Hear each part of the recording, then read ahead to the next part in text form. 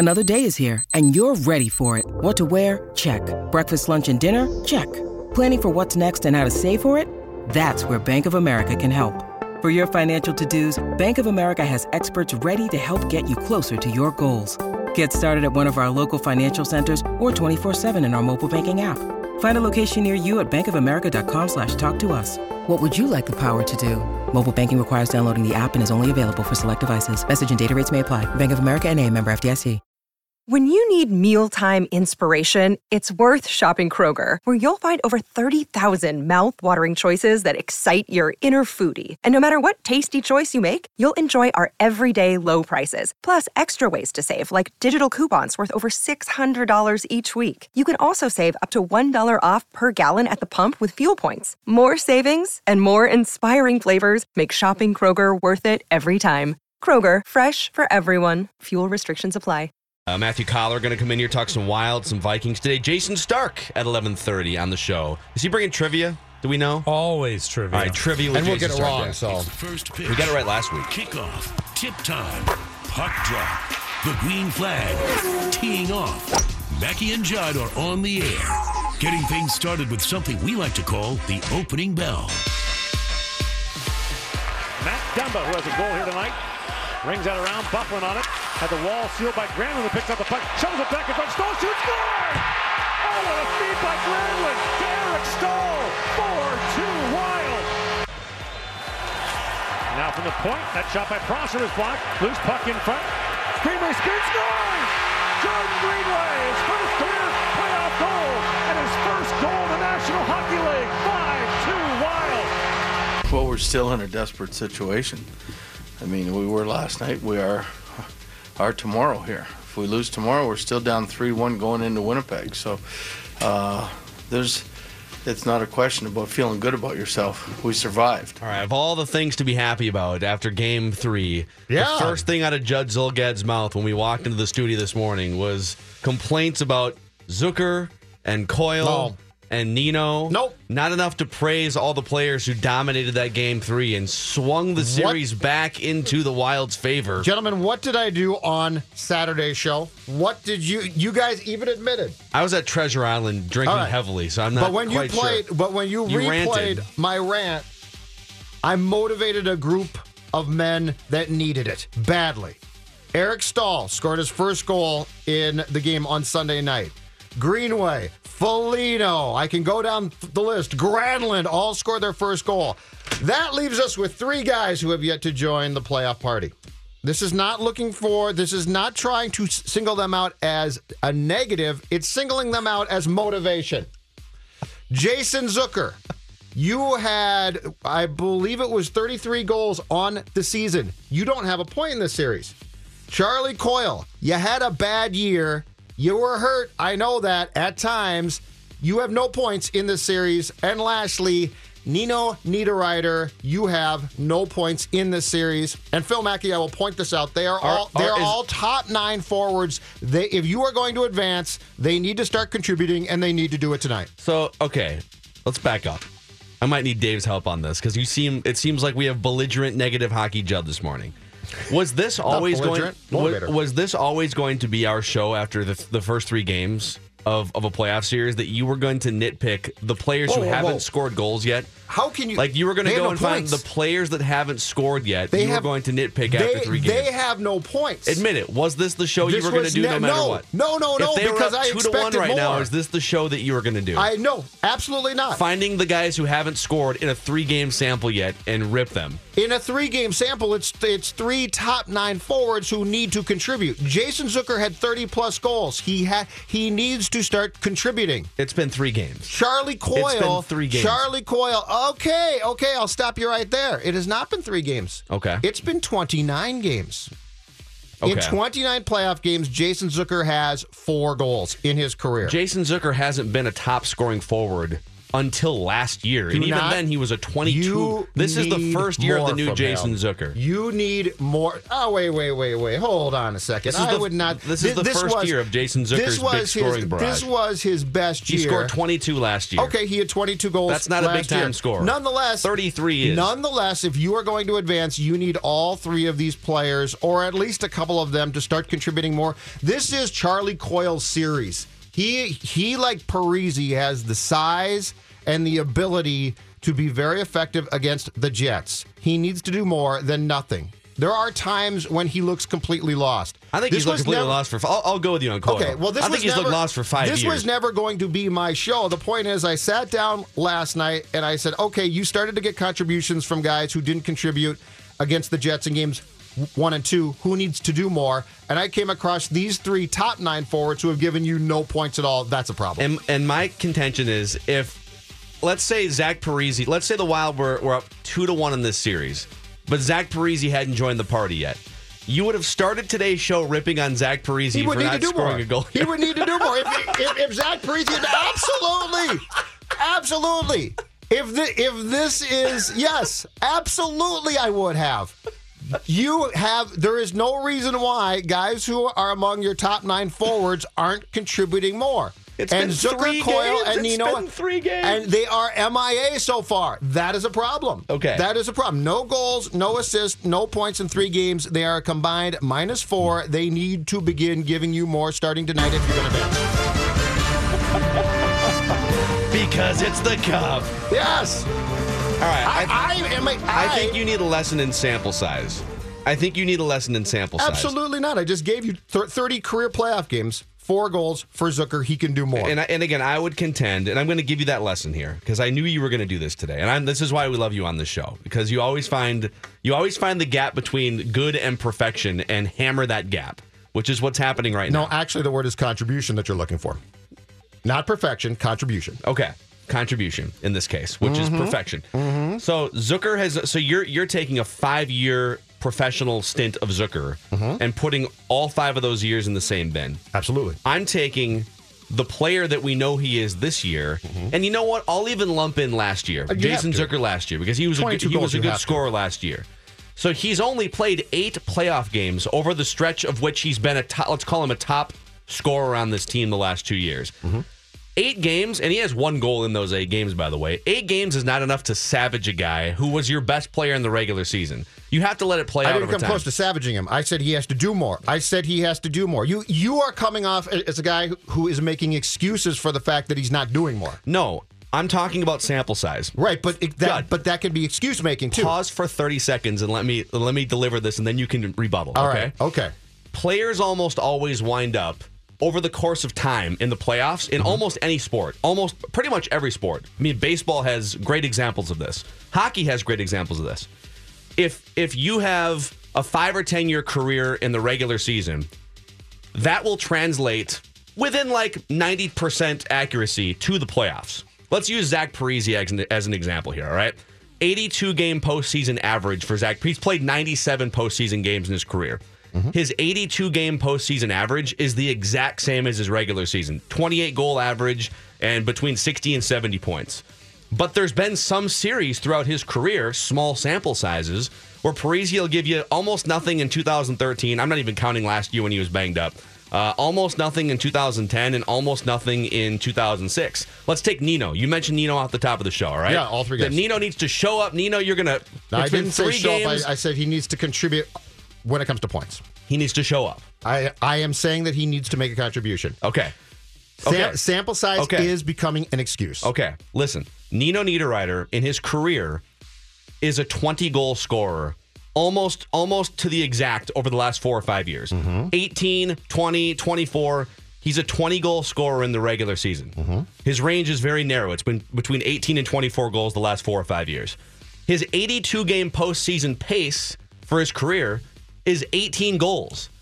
And so if you give him time to play it out, he's going to be an 18-goal scorer. Right, if you're going to nitpick 3 games, you can play that game with anyone, But when it comes to playoffs, Phil, time is of the essence. You need to contribute. You can't not contribute. If you're going to log the ice time that you do if you're a top 9 forward, Jason Zucker, for instance, played 15 minutes and 1 second on Sunday. Parise played 15:59. They were on the ice almost the exact same amount of time. You've gotten nothing. You can't just say, well, he's not scoring now and it's the playoffs, so eventually he'll score. You need to make a contribution that goes beyond 3 of your top 3 guys not making a contribution. But let's use Nino again. Okay? Sample size is becoming an excuse. It's not an excuse because Nino, for his career, it's thrown around as an excuse. Judd, Nino, for his career, is an 18 to 20 goal scorer, maybe up to like 24 because you're playing crappier teams in the regular season. Right.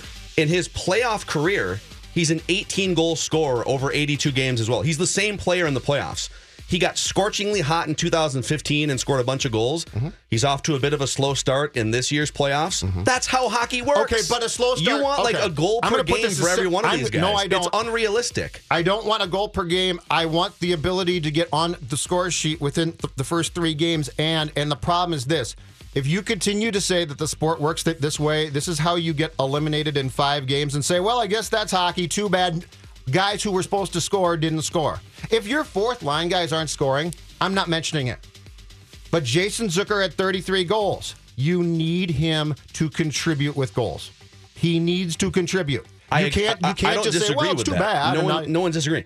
If you gave Jason Zucker 82 playoff hockey games, he would score 25 to 30 goals. But I'm telling you, all right, and he will score goals at some point. I'm going to help you here. This is where sample size damages your view. Okay. In sports, you don't have a perpetual amount of time to say that. You can't just say, well, you're in the playoffs now, and if I take a sample size that is a regular season sample size, this player is going to be fine. That's not going to happen. So players they have to outperform what they're capable of? Players who score 33 goals in the regular season need to be able to score quickly in the playoffs because that's what's known as being a clutch player. You don't have 82 games here. You have to begin to contribute almost immediately. That's what you need. So there was a season, 2014 playoffs, where Sidney Crosby played 13 games and had 1 goal. Is that Sidney Crosby? That's not very good for Sidney Crosby. Losing his mind and being a terrible player? Good. That's not good. Or does hockey have a lot of variance and it takes you a lot of time potentially to get hot? It's been 3 games and you're ripping Jason Zucker. That's not good for Crosby. No, I'm saying these guys need to start showing up more. I'm saying that these guys need to start scoring. I'm saying that when you have a guy like Charlie Coyle, who I believe is 6'3" and is built for a series like this, you need more from him. How should Boudreaux Zucker would tell you the same thing. What is Zucker doing differently in these 3 games than he was in the regular season? Well, so far he's not scoring, and you don't have 82 games to get him on track. I want more than just the result. What's he doing in terms of lack of generating chances? What is it? He's not getting to the net enough. He's not generating enough chances, absolutely. Jason Zucker, as of Sunday, was your first-line left wing. He can generate more chances. He can absolutely generate more chances. But the most important thing I keep telling you is you've got this group of 3 guys, and at least one, if not all 3, need to start joining the party tonight of contributing, or you are going to be out. You don't have time to say, well, if you give him 25 games, it's going to be fine. And to answer your question, yes, if Sidney Crosby had 1 goal in 13 games, that's not very good for him. That's disappointing. Yes, absolutely, that's disappointing. That's the nature of hockey.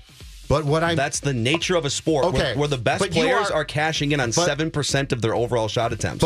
You're trying to get consistency in a sport that it doesn't exist in. But what you're doing is you are giving an explanation for how teams get ousted from the playoffs and saying, well, that's just the way the sport goes. If you don't want the sport to go that way, if you want to continue playing in games and playoff games, then you need more contributions. Have they been ousted yet? Did I miss something? They just smoked the Jets 6-2 in the third game of the series. What I've told you is that if this continues, they're going to get ousted. You need more from this group of guys.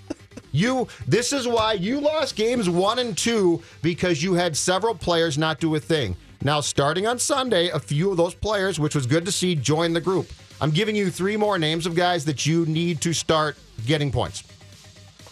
It's sample size is a dangerous term because sample size is code for I'm going to give you an excuse for why this is happening, and then all of a sudden you're not playing. I just think it's really unfair to rip a guy in Jason Zucker who was outstanding for 82 games, and you're going to torch him after 3 games in a sport where it's really hard to score goals. I don't think I'm torching him. What I'm saying is he needs to join the party tonight. Did Judd just torch Jason Zucker, Nina Niederreiter, and Charlie Coyle? Am I out of my mind thinking that Judd's being way too unrealistic here? Here's my thoughts on what just happened this segment. First of all, during the break, I need to run and go get some ibuprofen or something because I didn't think we were going to start out with a headache this early. I looked back on Jason Zucker's regular season while you guys are having this argument. He had a stretch of 3 games without any points, 2 stretches of 4 games without any points, and a stretch of 7 games, I believe it was, without any points. Yep. Because hockey, yes. Those things absolutely happen. Oh, you guys. No, I'm not done, Judd. Just wait. He had those stretches during the regular season. This is a rather bad time to have another stretch without points, obviously. And perhaps he should be going to the net more. Perhaps he should be getting a greasy goal or a nice assist every once in a while here in the playoffs.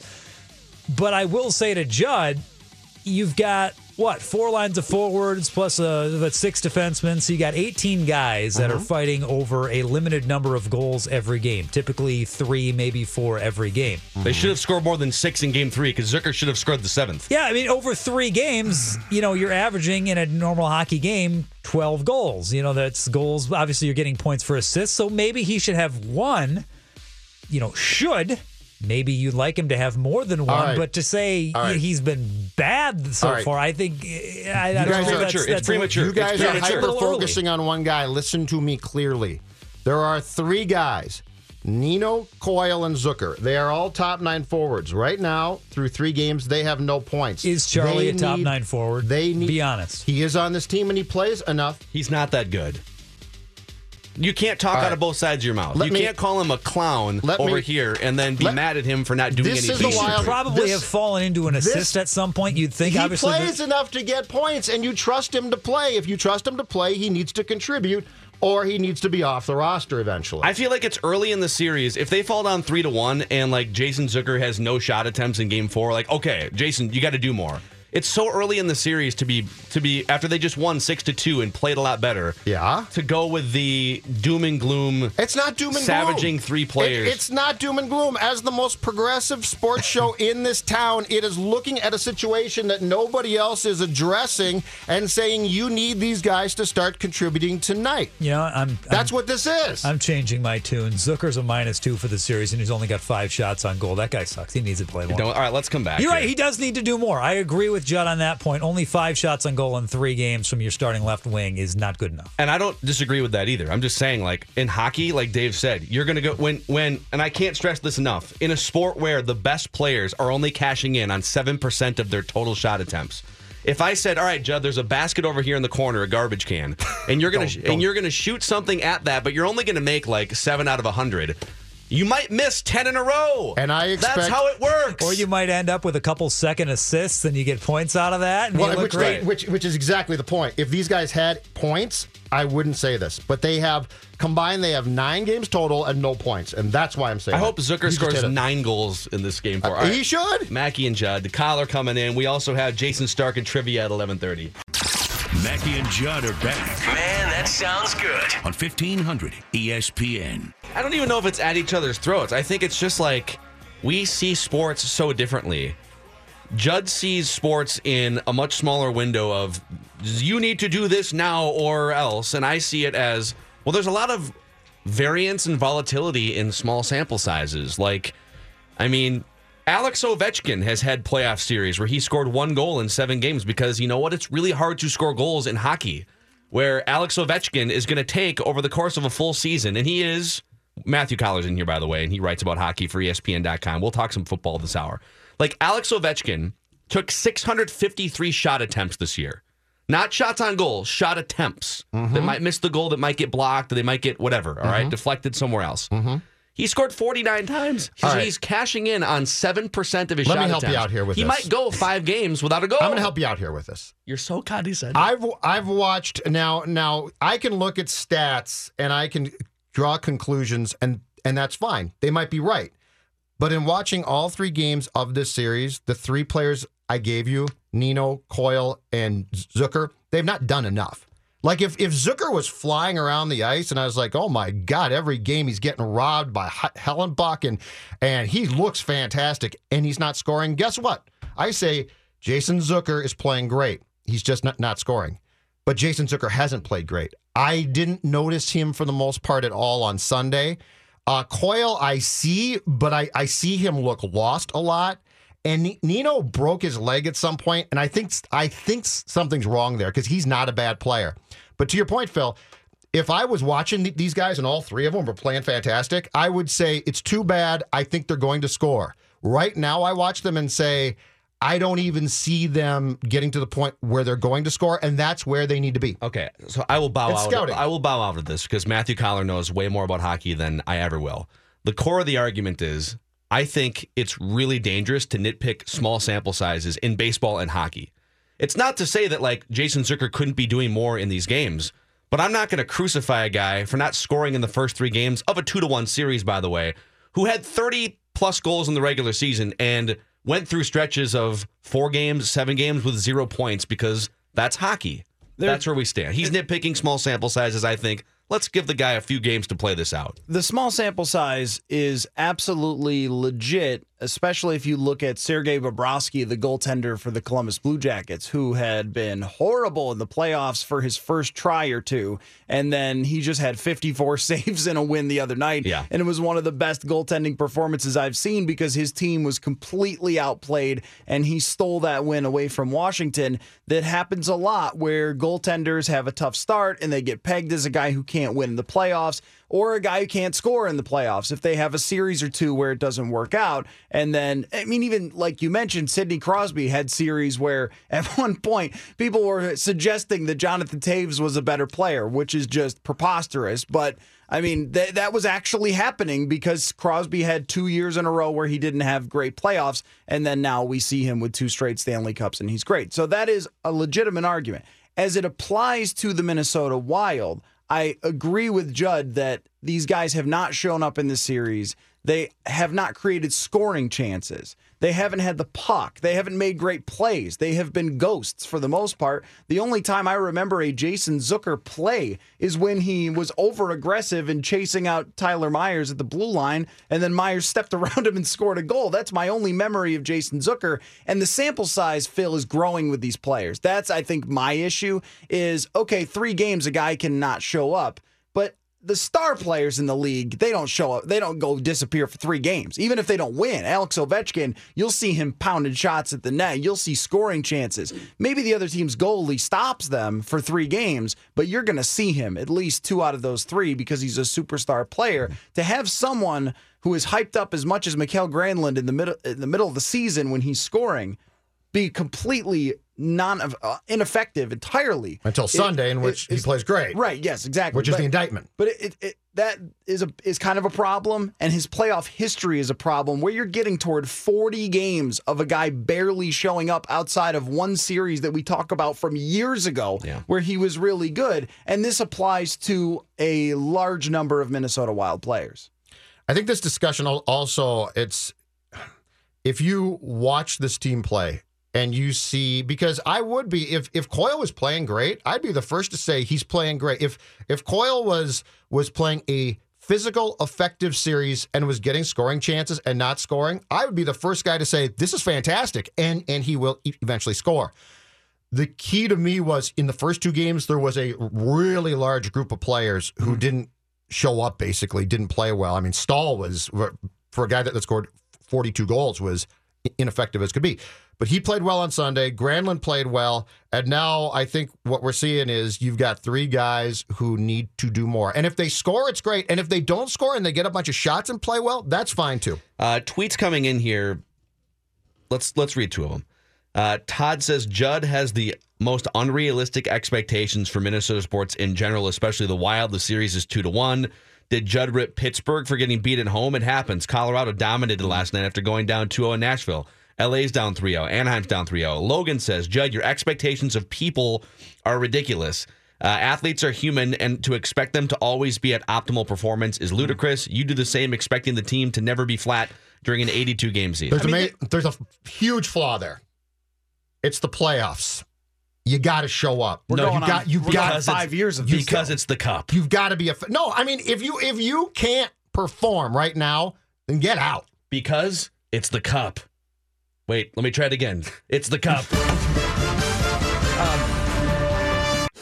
To those people's points, I mean, you can't ignore the recent playoff history of this team and the fact that this same core group has done this over and over again. And no, you can't expect every player on every team to play really well all the time, but you also shouldn't get outshot. What was it, 83-37 in the first two games? Yeah. Those are not, you came out flat or you didn't play all that well. That's, you got pummeled. You got your face beat in those first two games. You didn't show up at all. I mean, this isn't, you lost two close ones. I look at the LA and Vegas series and I say that could be 3-0 the other way. I mean, one of them went to 2 overtimes. The other one's a 1-goal game and they were both close. I mean, one of them, Absolutely, Jonathan Quick, had to stand on his head and Vegas outplayed them. But I look at that series and go, that could go either way. Those first two games in Winnipeg could not have gone the other way. They could only have gone Winnipeg's way. And what I don't get is if you watch the games, this isn't hard. Dubnyk played in games 1 and 2, I thought fantastic. He got beat in game 2. Guess what? I don't fault him one bit. And in the second game, in game 1, they lost. I get that. But if you look at how they played, it was a pretty good template for a potential game to go on the road in game 1 and win. I didn't come in and dump on them after that game. In fact, I said it's too bad, and they played pretty well. Game 2 was embarrassing. Game 3, you had a bunch of guys come back and play well who should have been playing well in games 1 and 2. That's great. You score 6 goals. That's the indictment of the team is game 3. Because there's no reason why in a playoff series, and basically your history is you lose game 1 and 2. So you are aware of that.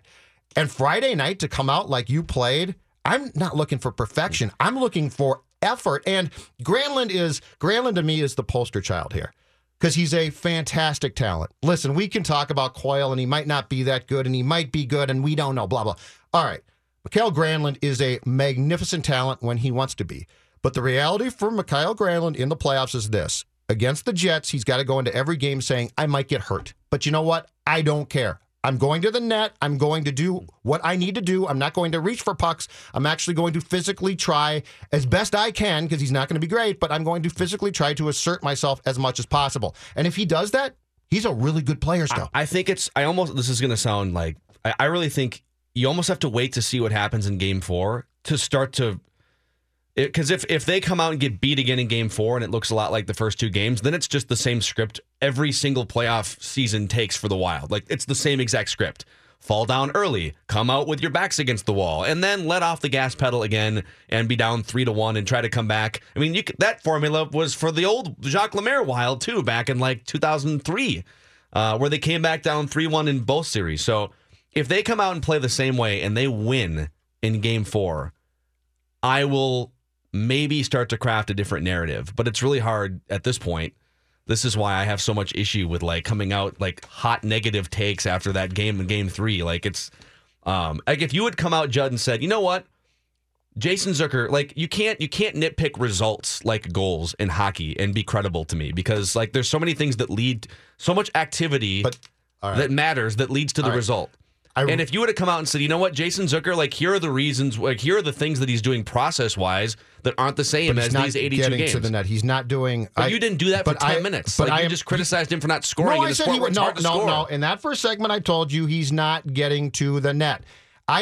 If this was me just saying he's not scoring, but the process is not working. He's not getting to the net. He's not doing the things that can make him effective. And to your point, it's not game 4, it's game 5.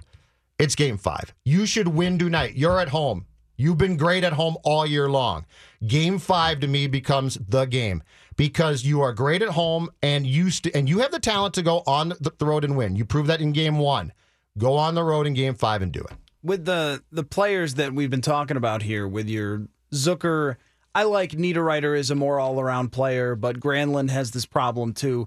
The Wild are built on a lot of flawed players or one-dimensional players that during the regular season, especially when you play maybe a team that's coming off a back-to-back, or maybe you're playing, I don't know, I would have made New Jersey the team here, maybe Carolina or something, right? Somebody who's just not perpetually not good, doesn't have a good goaltender.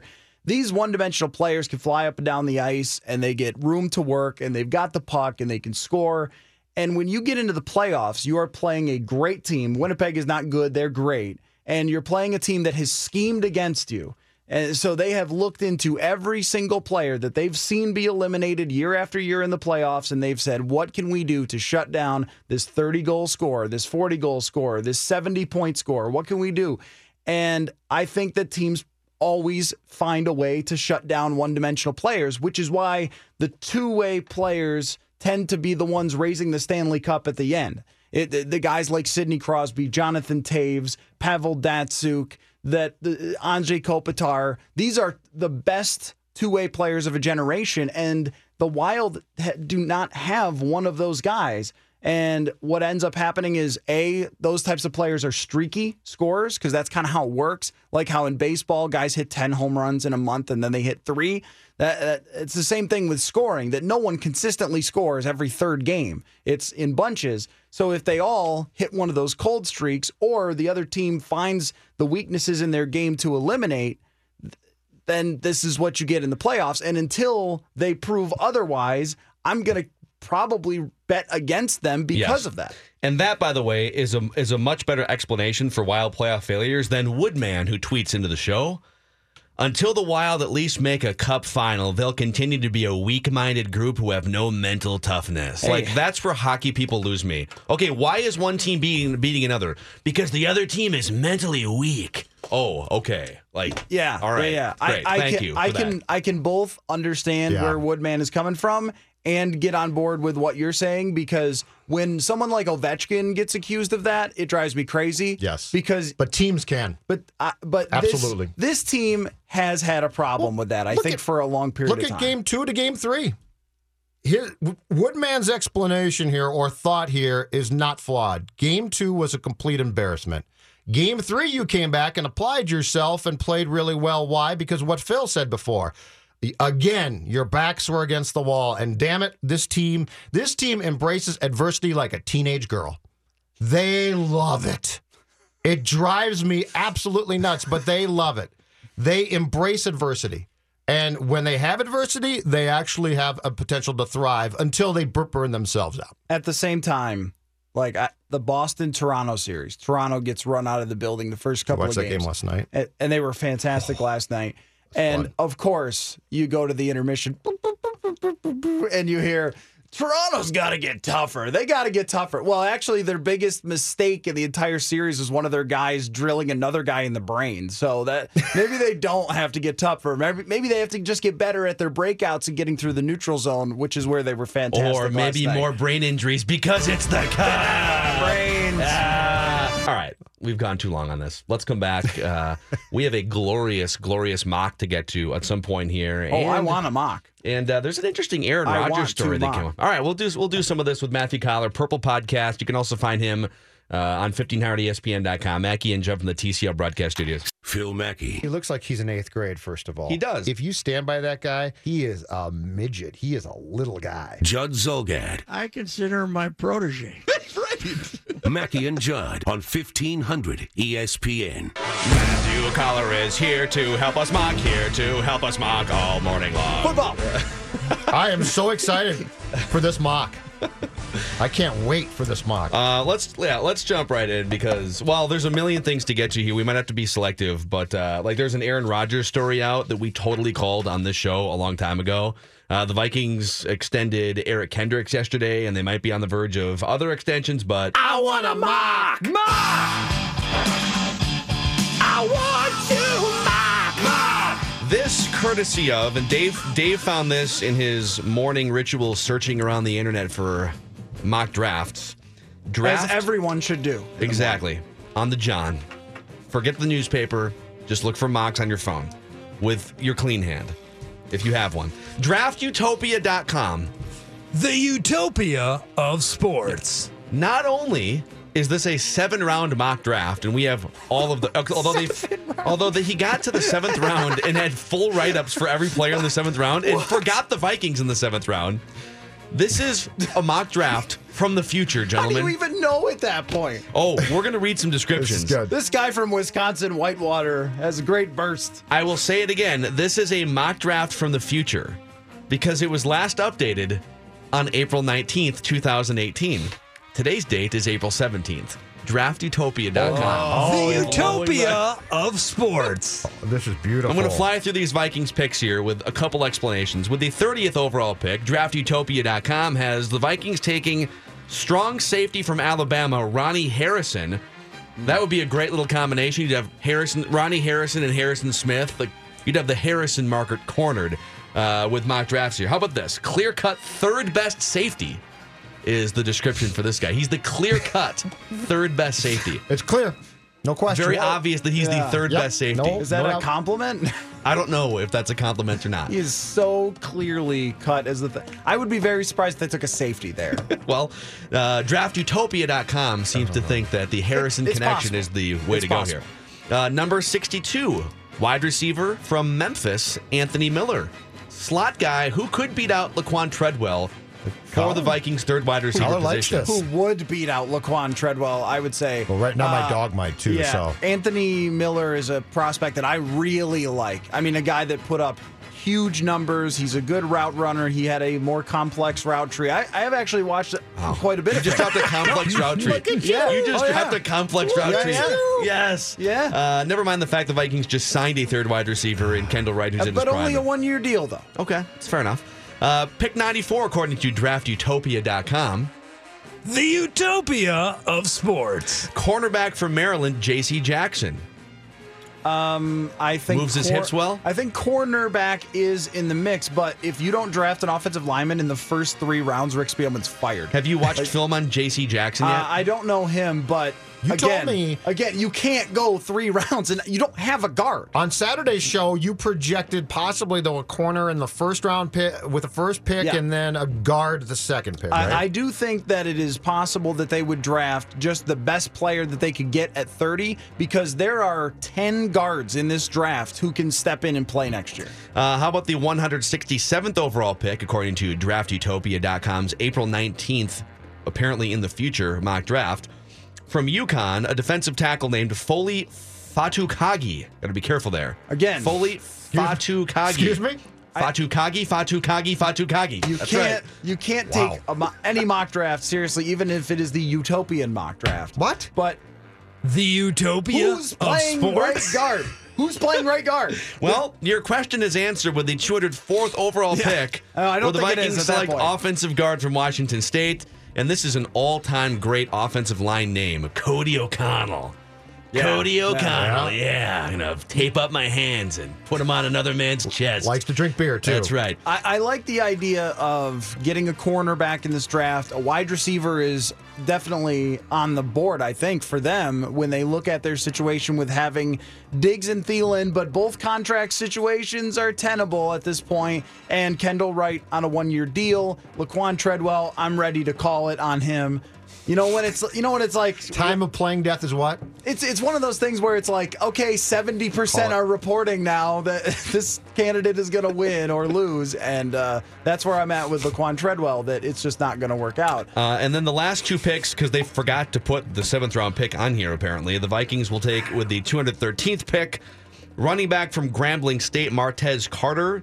And with the 218th pick, cornerback from Kansas State, DJ Reed. I want a mock. So, I want to mock. Let me get this straight. This person went through and did a 7-round mock draft with write-up paragraphs on each pick. Is that correct? All 7 rounds and full paragraphs. In fact, here's 2 paragraphs for the New England Patriots pick at number 254. So wouldn't you want it? Before Yeah, I want it. John, hold on. Hang on. Just quick. I got to hear this, though. All right, go ahead. Here's what. right, here's what's written about the Patriots' 254th pick at DraftUtopia.com. The utopia of sports. God help us. They take Byron Pringle, a wide receiver from Kansas State. Look him up. Make sure he exists. Once you pop, you can't stop at the utopia of sports. I want a mock. What? He writes, New England. Hold on. I'm going to make sure this guy exists. Byron Pringle, you say? I'm making sure he exists. From Kansas State. I'm calling BS. He's the heir to the Pringles fortune. Doesn't need the money, just loves football. New England got this compensation pick at 136 thanks to Jabal Sheard signing with Indianapolis. Byron Pringle is the best player on the board at this point. Despite being undersized, he caught everything in the gauntlet drill at the 2018 NFL Combine. No way it says that. Yes. No way it's I'm before running a... What do you know about football? What do you know, Collar? He capitalized gauntlet. Collar's a fraud. This guy's for real. Let's get this guy on staff. I want a mock. Mock! I'm going to continue. Everything in the gauntlet drill. It really says that. Before running a 4.35 and dominating Kansas State's pro day, he got 20 yards of separation on wheel route versus Oklahoma State. Pringle is probably better at executing wheel routes than any wide receiver in the draft. New England already has a bunch of wide receivers, but... Is this a real site? Here's more. It's draftutopia.com. The utopia of sports. You know, I caught that part, but I mean, this is like a real thing. Byron Pringle, I looked this up. 6'2", 205 pounds from Tampa. He's 24 years old. He caught 30 passes for 724 yards and 6 touchdowns last season. This is spot on, man. This guy's good. He's better at executing the wheel route? What? I mean, isn't that generally for running backs, for one? This is professional jealousy is what this is. I think it is, yeah. I think you're jealous. I don't think 1500ESPN.com is a utopia. Oh, my God. Here's my only question. It's flawed. If you're going to sit down and do paragraphs on each player, wouldn't you make sure you've got every damn team accurately represented in each round? So if you got the 7th round, wouldn't you make sure, hey, do I have the Vikings? Yeah, I got them. Why would you mention the gauntlet drill? Because it's a key. I just discovered something very important about draftutopia.com. The utopia of the sports. It's written by, or at least created by a guy named Chris Ransom, Collar. And you can follow him on Twitter at draftutopia. That's where you will find all his updates on all the mocks. You can also follow him at his own personal Twitter account at CMR Ransom. Would you like to hear the little Twitter bio he has? Oh, my God. Yes. Oh, my God. The answer at is yes. CMR Ransom, creator of Draft Utopia. You can check out my other Twitter feed at Draft Utopia for sports content. Also, work at Panera Bread. I want a mock. I want We can tell. Please listen carefully. Mackey and Judd now continue Let's go, people. Let's get it going. on 1500 ESPN. Alrighty then. Draftutopia.com. Yes, that's good stuff. The utopia of sports and soup and man. sandwiches. Yes, That be some sounds. Panera. Yeah, I love So, Panera. Can I throw something out there? On the Purple Podcast, Courtney Cronin from ESPN and I, we did a draft simulation, like live, more or less. So we broke down our picks and things like that. Like for all And- the teams? No. Just for the Vikings. You get to play. There's a website, fanspeak.com, where you get to play GM. So it simulates based on like team needs who the other picks would be, and then it's your turn. Yep, you're on the clock, which I find to be much more efficient than me guessing who the Falcons are going to How many hours per day do you spend, be honest, on that website? I have done quite a few draft simulations, and I'm going to do another one this week. You publish to them write about it. every Yeah, week. I publish them because they're lots of fun. So people have been sending me theirs, and then I grade your draft. Wow. It's great. It's great fun. Sounds like so go do it. maybe a new business, side business for you. Charge people $20 to grade I their will draft. grade your draft for Your mock $8. draft, yes. Yeah, it's a Matt Utopia good way to make an extra buck there. Go ahead. Well, just, in the last one that we did, though, it's going to be really interesting to see if the Vikings do want to wait till that second round for the guard, because there are very good prospects there. And one that I like is a Minnesota native, Frank Ragnow, who is from Arkansas. And when you watch him, he's playing very good competition, and he is dominating that competition. And he was Pro Football Focus's highest-rated center the last 2 years. They could move him to guard. He's played there. Or they could even move Pat Elflein to guard if they wanted to. If they really like Ragnow, they could do that. So but that leaves you open to, do you draft a tight end for the future? Do you draft a cornerback who could step right in and play in the nickel spot? There's a guy, Dante Jackson, from LSU, who is a freak athlete. I mean, unbelievably fast, ran a 4.3 and played in the slot a lot. There's also another guy, Jair Alexander, who's very physical, a more technically skilled corner who might be able to step in. So I think that is an option for the Vikings to take a little bit of a luxury pick there, or just the best player there is, and then wait because there are so many good guards on the board. Do you think there's a better chance that they pass on drafting a guard with that first pick, or if they decide to do that they just trade backwards and try and get more picks? Trading down is statistically the right move. I looked at a research paper that had been done a few years ago by one guy who won a Nobel Prize for math eventually. And for whatever, maybe he loves to mock. So he looked into this. And what he found was basically you would rather have the 45th overall pick and pick up a fourth than you would the 30th pick and no fourth. Mm-hmm. Because you have a better chance of getting a player that will be a starter, a better chance of getting a player that will make the Pro Bowl. The difference in your odds between 30 and 45 are not a whole lot. It's a very jumbled part of the draft. And he points out that if you have one of those last picks, trade down every time because the odds are very similar there. And I think the Vikings could look at that option if they have another choice. And there's the trade chart. There's a chart for everything.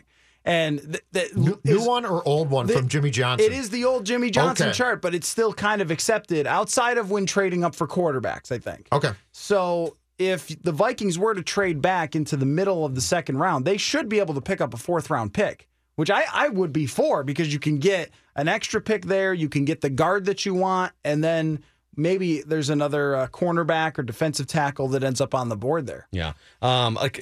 Okay, two questions. I have a quick question for you. We have like 2 minutes left in the segment. And then show Audible. Do you want to stick for one more segment to do this Aaron Rodgers story that just came out this morning? And then we can do our pecking order later. So on-air production meeting. We did this yesterday, though. Eric Kendricks, he's under contract now, $50 million, $25 guaranteed. Of these four guys, Trey Waynes, Danielle Hunter, Stephon Diggs, Anthony Barr, you can only keep 3. You have to say goodbye to one for financial reasons. All of them are going to get decent contracts relative to their position. Which one do you say goodbye to keep the other 3? If it guarantees that you get the other 3. I would get rid of Waynes. Even though it's a valuable position, I'm not sure that I buy he's as good as he was last year for the long term. That could change. But pass rusher, number 1 wide receiver, or 1B, 1A, whichever you want to call Stephon Diggs, those guys are very valuable parts of this team. I would not want to see Danielle Hunter leave. The only problem is with those guys, you got to pay a lot. Yes. I mean Diggs is going to make at least $15 million a year on his next contract. When you look at Jarvis Landry's contract, 5 years with $75 million, Diggs is a better wide receiver than Landry. Not in fantasy stats, but as a wide receiver. Yes, wide receivers are getting paid now like bottom end of franchise quarterbacks. Like that gap has closed. Andy Dalton makes the same amount of money as Antonio Brown. The gap is closed. And Diggs is not going to take a team-friendly deal. Like, if they come to Diggs and say, hey, we're thinking about this, he's going to say, hey, I'm thinking about hitting the open market. And if he hit the open market, if you look at what Sammy Watkins got, $30 million guaranteed for a guy that's produced nowhere near what Stephon Diggs has, I think Diggs is pushing $80 million over 5 years or something in that range. Yes. All right, Matthew Collar hanging out with us. These guys do a show on Saturday mornings now from 10 to noon called Saturday Sports Talk. You can find Collar on the Purple Podcast. Aaron Rodgers, we called it. We 100% called it. We called BS, all these stories about the contract extension discussions. Not Jeff Passan. It's our guy Charles Robinson. I'm getting my Yahoo writers mixed up. Charles Robinson with a great report. We're going to come back with that. Later on, we have a Twins/Maurer related pecking order. Jason Stark with some trivia. It's Mackie and Judd.